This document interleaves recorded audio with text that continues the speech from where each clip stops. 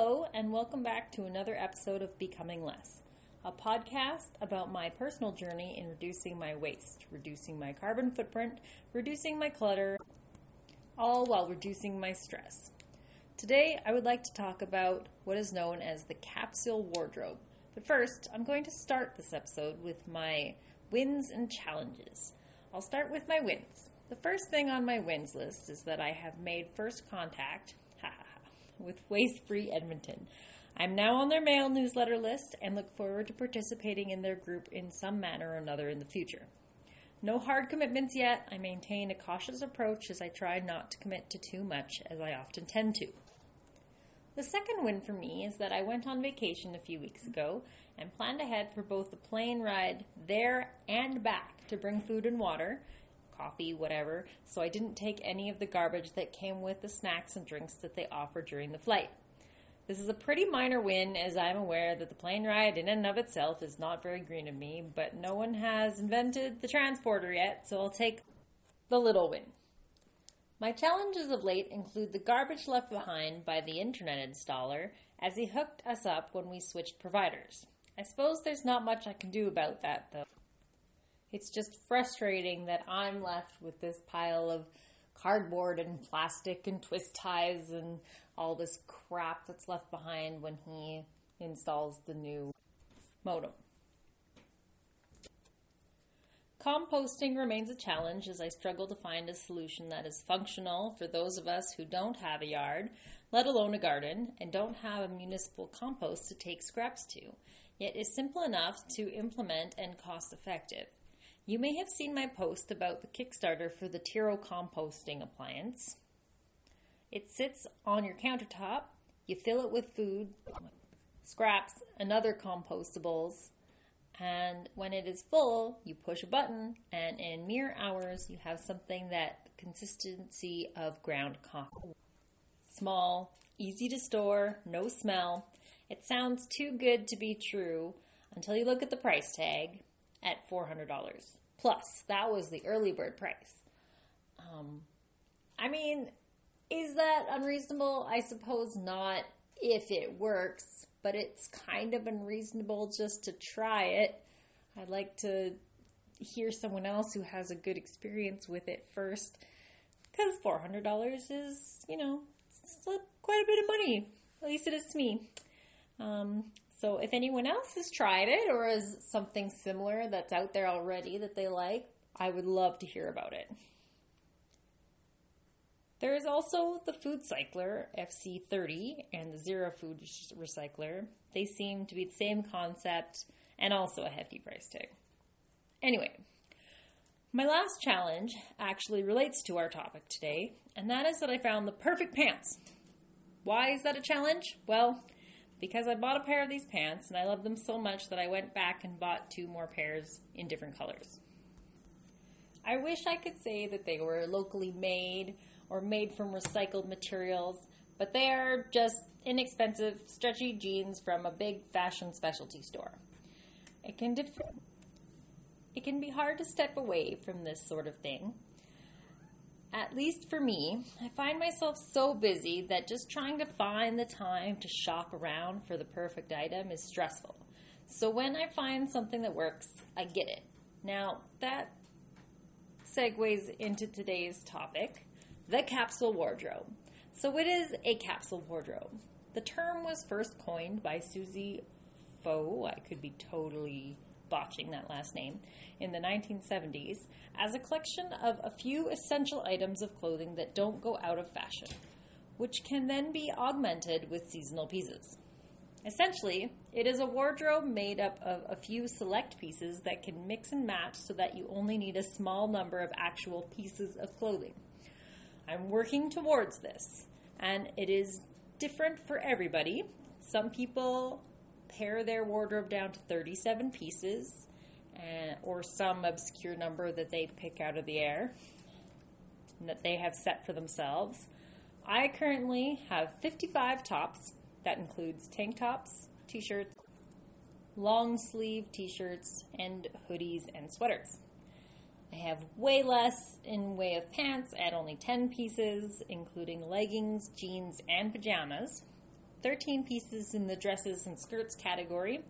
That's 78 pieces, not including socks and under, which I do have a lot of because they're the only thing that I actually wash every time I wear them.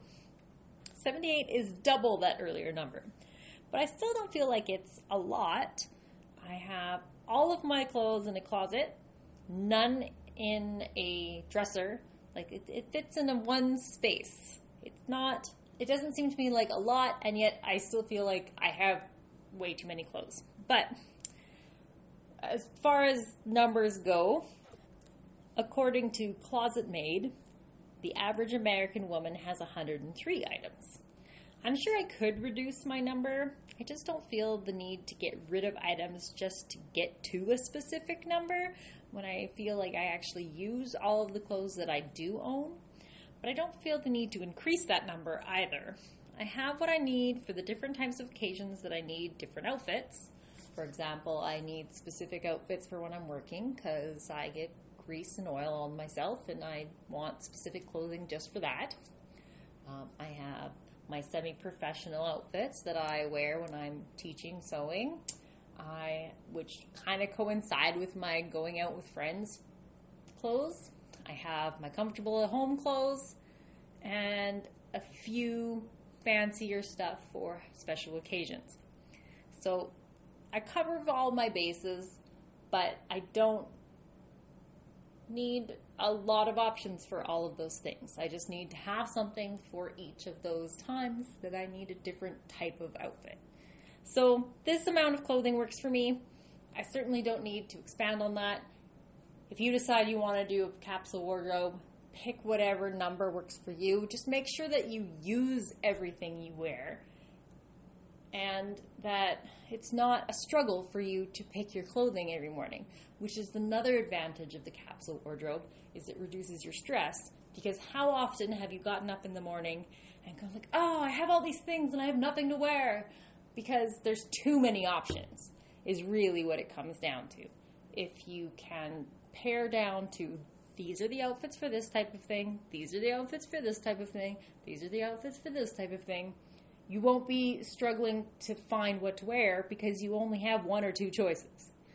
So that has reduced my stress as well as the abundance of items in my house, which I'm constantly on a journey to get lower and lower instead of more and more, which is always fun to try to keep up with. But it's a process, and I'm working on it, and it's going okay.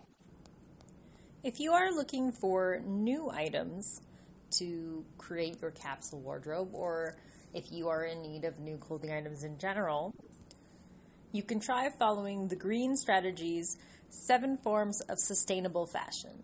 And they are 1. Made to order, custom, or do it yourself. 2. Green and clean, materials used, impact on the environment, that sort of thing. 3. High quality and timeless, just means like how long is it going to last. 4. Fair, ethical wages, safe environment, animal rights. So that's how the people and animals involved in the process are treated. 5. Repair, redesign, upcycled. So these are clothing that have come from something else or are fixed and remade. 6. Rent, loan, and swap, which is so sharing clothing basically with other people. 7. Secondhand, vintage, and hand-me-down. Now, the secondhand is good in the sense that we can prolong the life of clothing, but it still requires clothing to come from new at some point. Much like recycling and upcycling, it's not a solution, it's not sustainable, it's just delaying the inevitable for things that have already been made, which I agree is the first step. Reduce or refuse. We don't need to make new stuff because there's already stuff out there that can still be used in all sorts of things. It doesn't just apply to clothing. But those 7 things are things to think about when you buy new clothes. which of course as I told you earlier in my challenges, was not in my consideration. I just wanted to get the heck out of the mall. Anyway, that's it for today. This is Becoming Less, and until next time, have a great day. Take care.